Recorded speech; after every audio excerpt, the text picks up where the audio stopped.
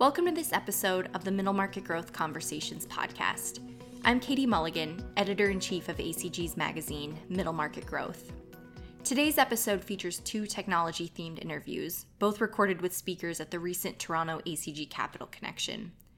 In the first half of the podcast, I talked to Shelby Austin, managing partner of Omnia AI at Deloitte Canada, about artificial intelligence and how it's changing the nature of work. The second half of the episode features my conversation with Christine Ng, co-lead of the technology practice at McCarthy Tétrault, who discusses fintech innovation. I am here with Shelby Austin, managing partner of Omnia AI at Deloitte Canada. Shelby, thanks for joining me. Thank you so much for having me.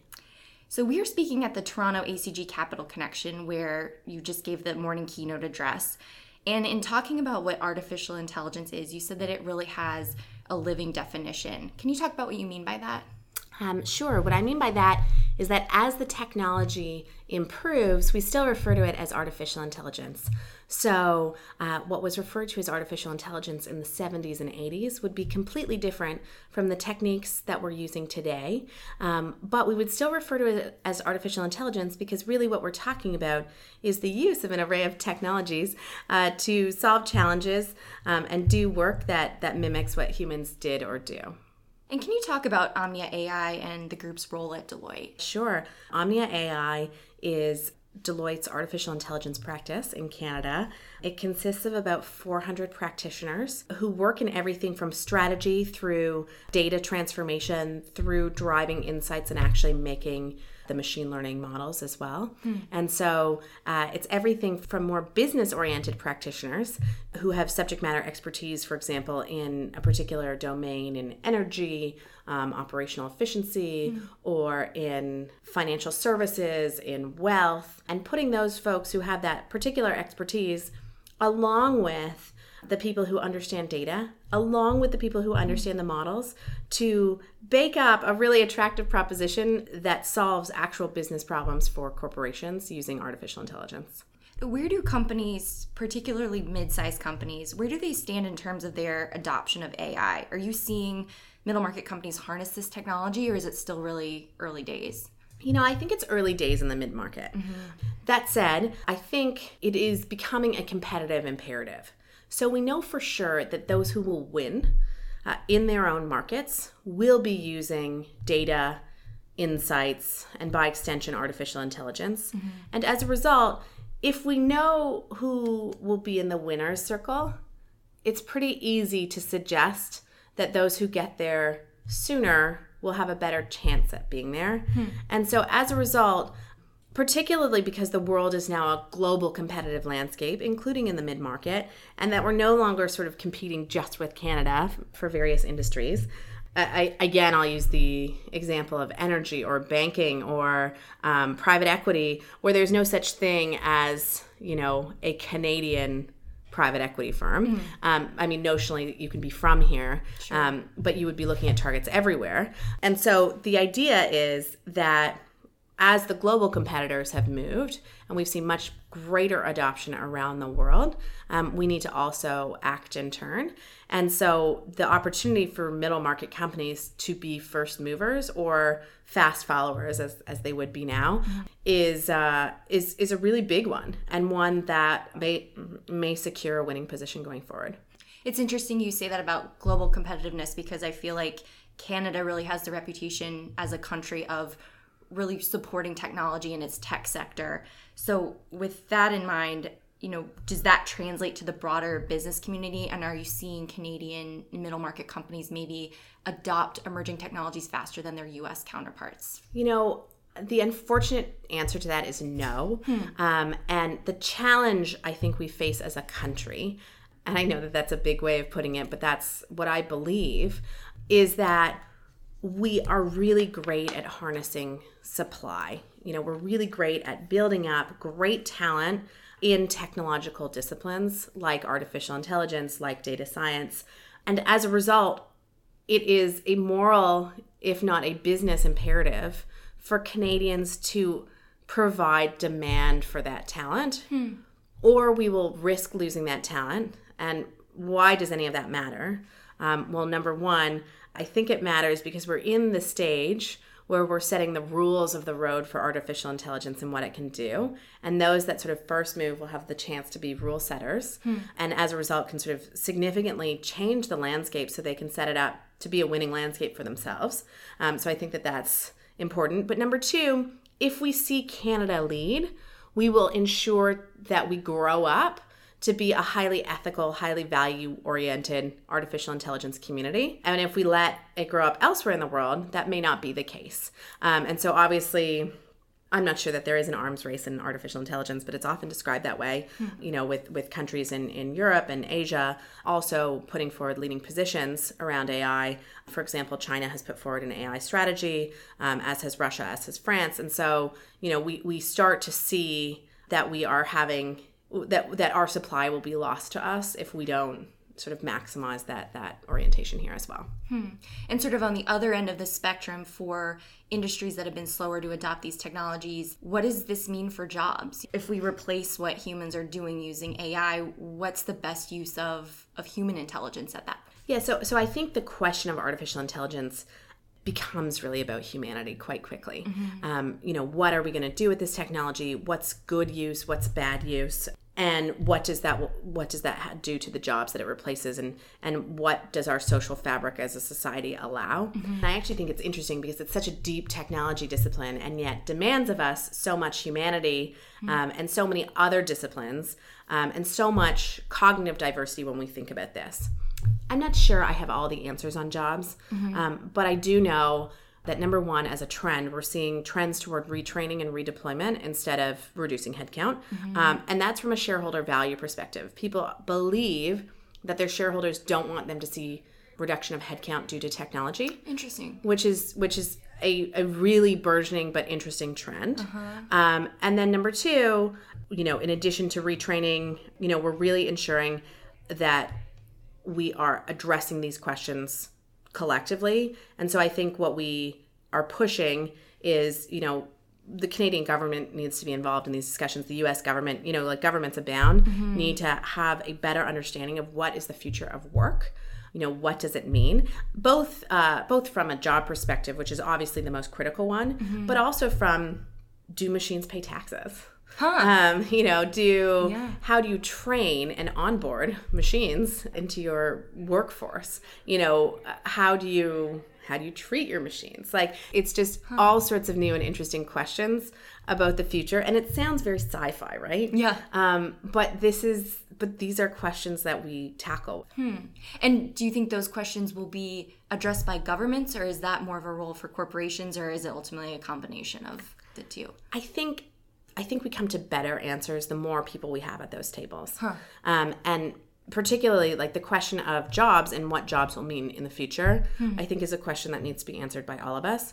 Now, there are lots of people who would say, that there have been points in history where we've seen, industrial revolutions, for example, of which I think this is referred to as the fourth. And so where, rural has shifted to urban, and other various trends, steam engine, electricity, photocopier, fax machine, where we thought that maybe jobs would be significantly reduced as a result.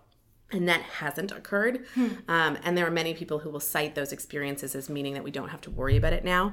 I think that that's probably, a little too comforting. I think we probably need to address it more head on because the pace of change for artificial intelligence is projected to be much faster. What excites you the most about the future of artificial intelligence or other emerging technologies? For me, what excites me the most is that we really have the ability to potentially change the world. The idea that people talk to their phones all the time is totally different. The idea that we buy everything online is totally different. And so now that pace is increasing ever faster, how does that change the world? I think is a huge question. For me, the most obvious answer is around healthcare. What can we do if a grandparent can leave their data to their grandchildren as a means to solve diseases for them going forward? What does it mean when our legacy is less about the picture in the picture frame and more about the genomic code? I think that there's just some really mind-blowing, amazing thoughts that you can have if you sort of push yourself in that direction. Well, thank you so much for joining me on the podcast, Shelby. Thank you so much.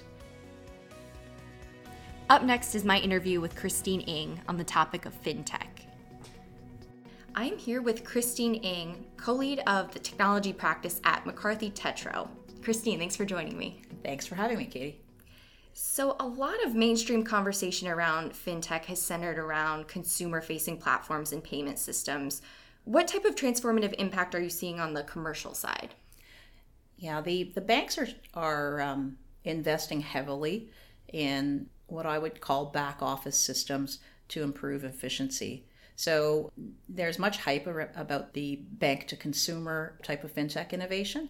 But in fact, where we see an inordinate amount of work is in the area of really process optimization, where banks have existing systems that are older, and rather than sort of rebuilding them internally as they once did, they are now looking to source those solutions from third-party providers.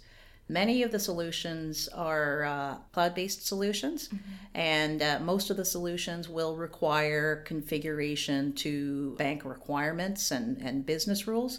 But there certainly is a widespread adoption of these solutions from third-party providers.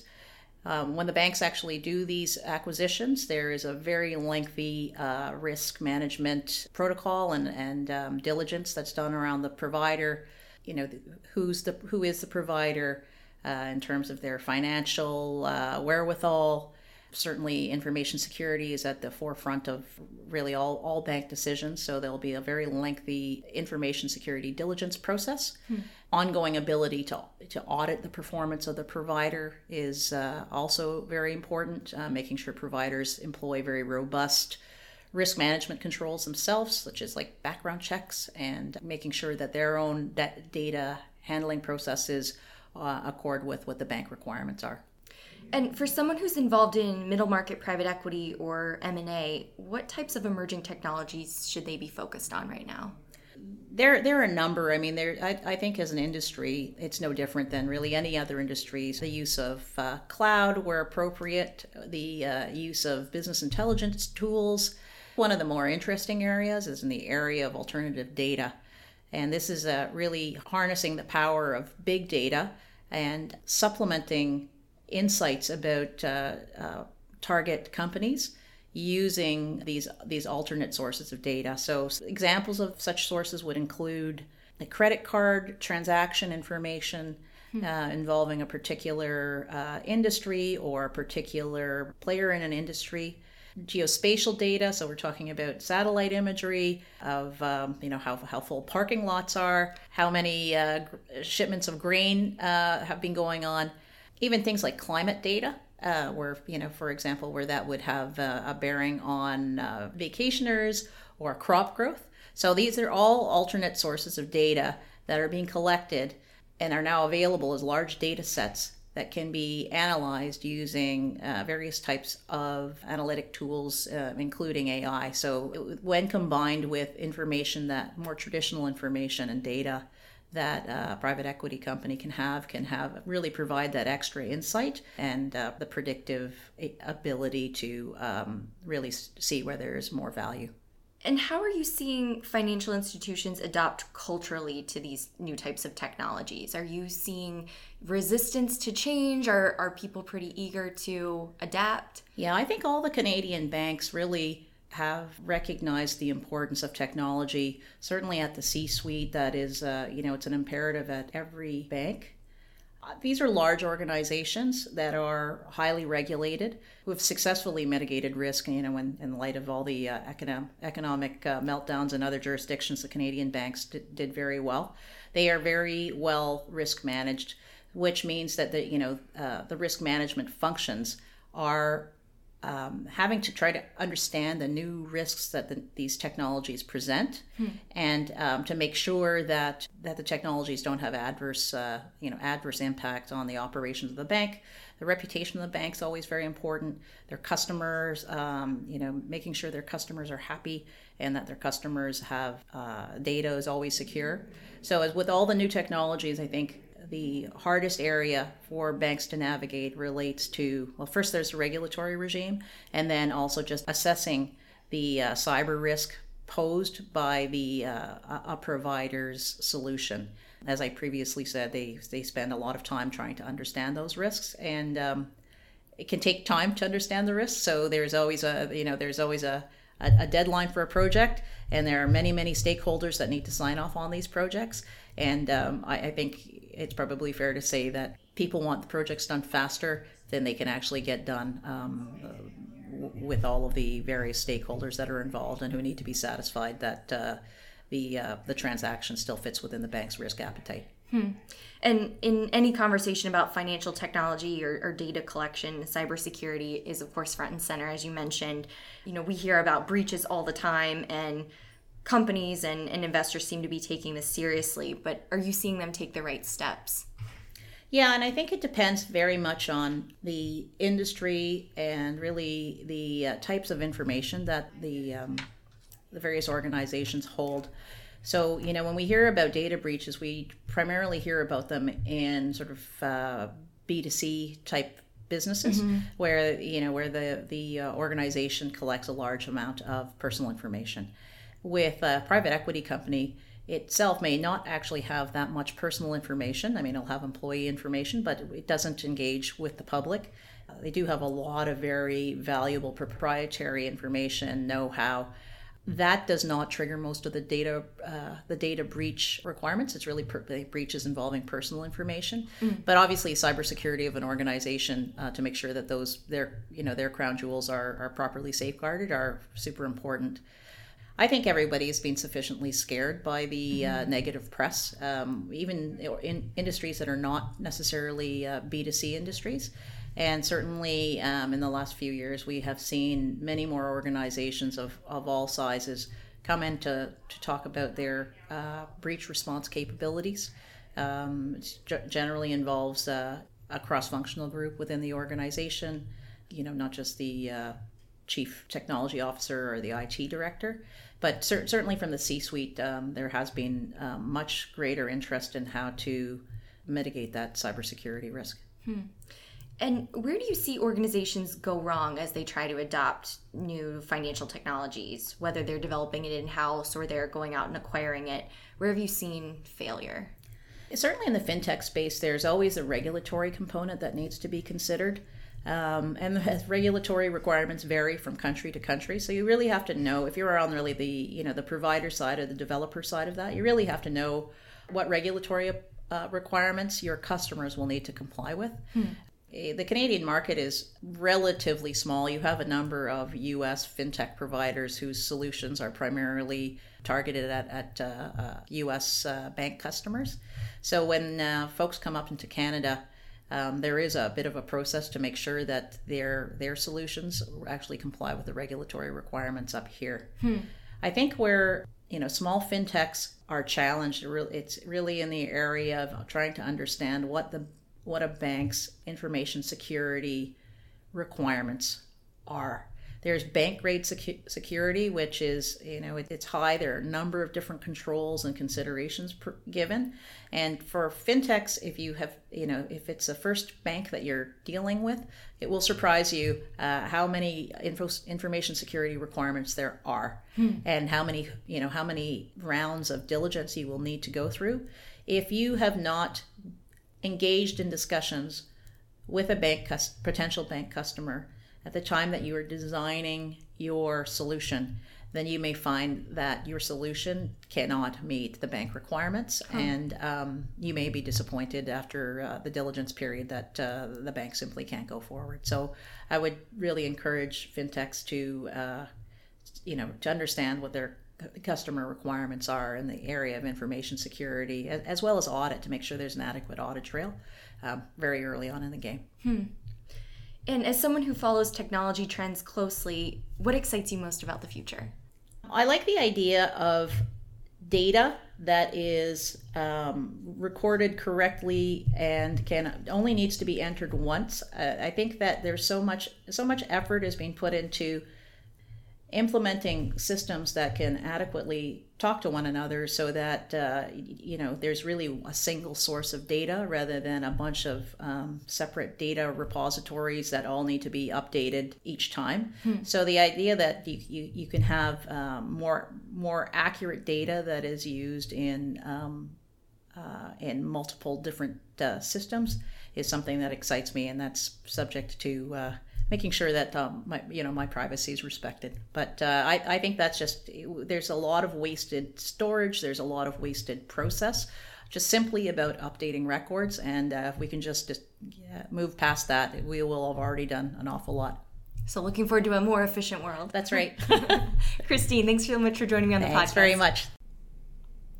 Thanks for listening to this episode of Middle Market Growth Conversations. Subscribe to the podcast in the iTunes store, where you can listen to past episodes and hear the next episode in 2 weeks.